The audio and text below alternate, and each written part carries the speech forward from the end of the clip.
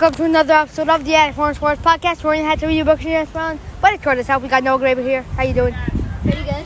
We got Yanni Milgram. How you doing? I'm doing really good today. Noah, who do you think is going to win the Knicks vs. Hawks series? The Knicks, I think that it's going to be 6 games, 4-2 Knicks.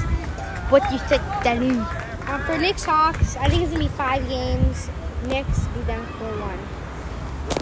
Who's your MVP of the series? Julius Randle, he's been great this year. MIP also, most improved.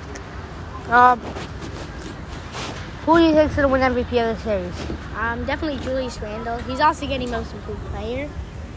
And, yeah. How far do you think the Knicks are going to go? I think they go...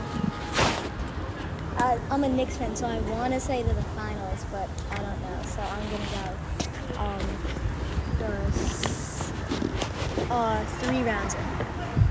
I think the Knicks are going to go through 2 rounds. I'm losing the second. So, yeah. This has been an episode of the Air Horn Sports Podcast. All rights reserved. Anchor.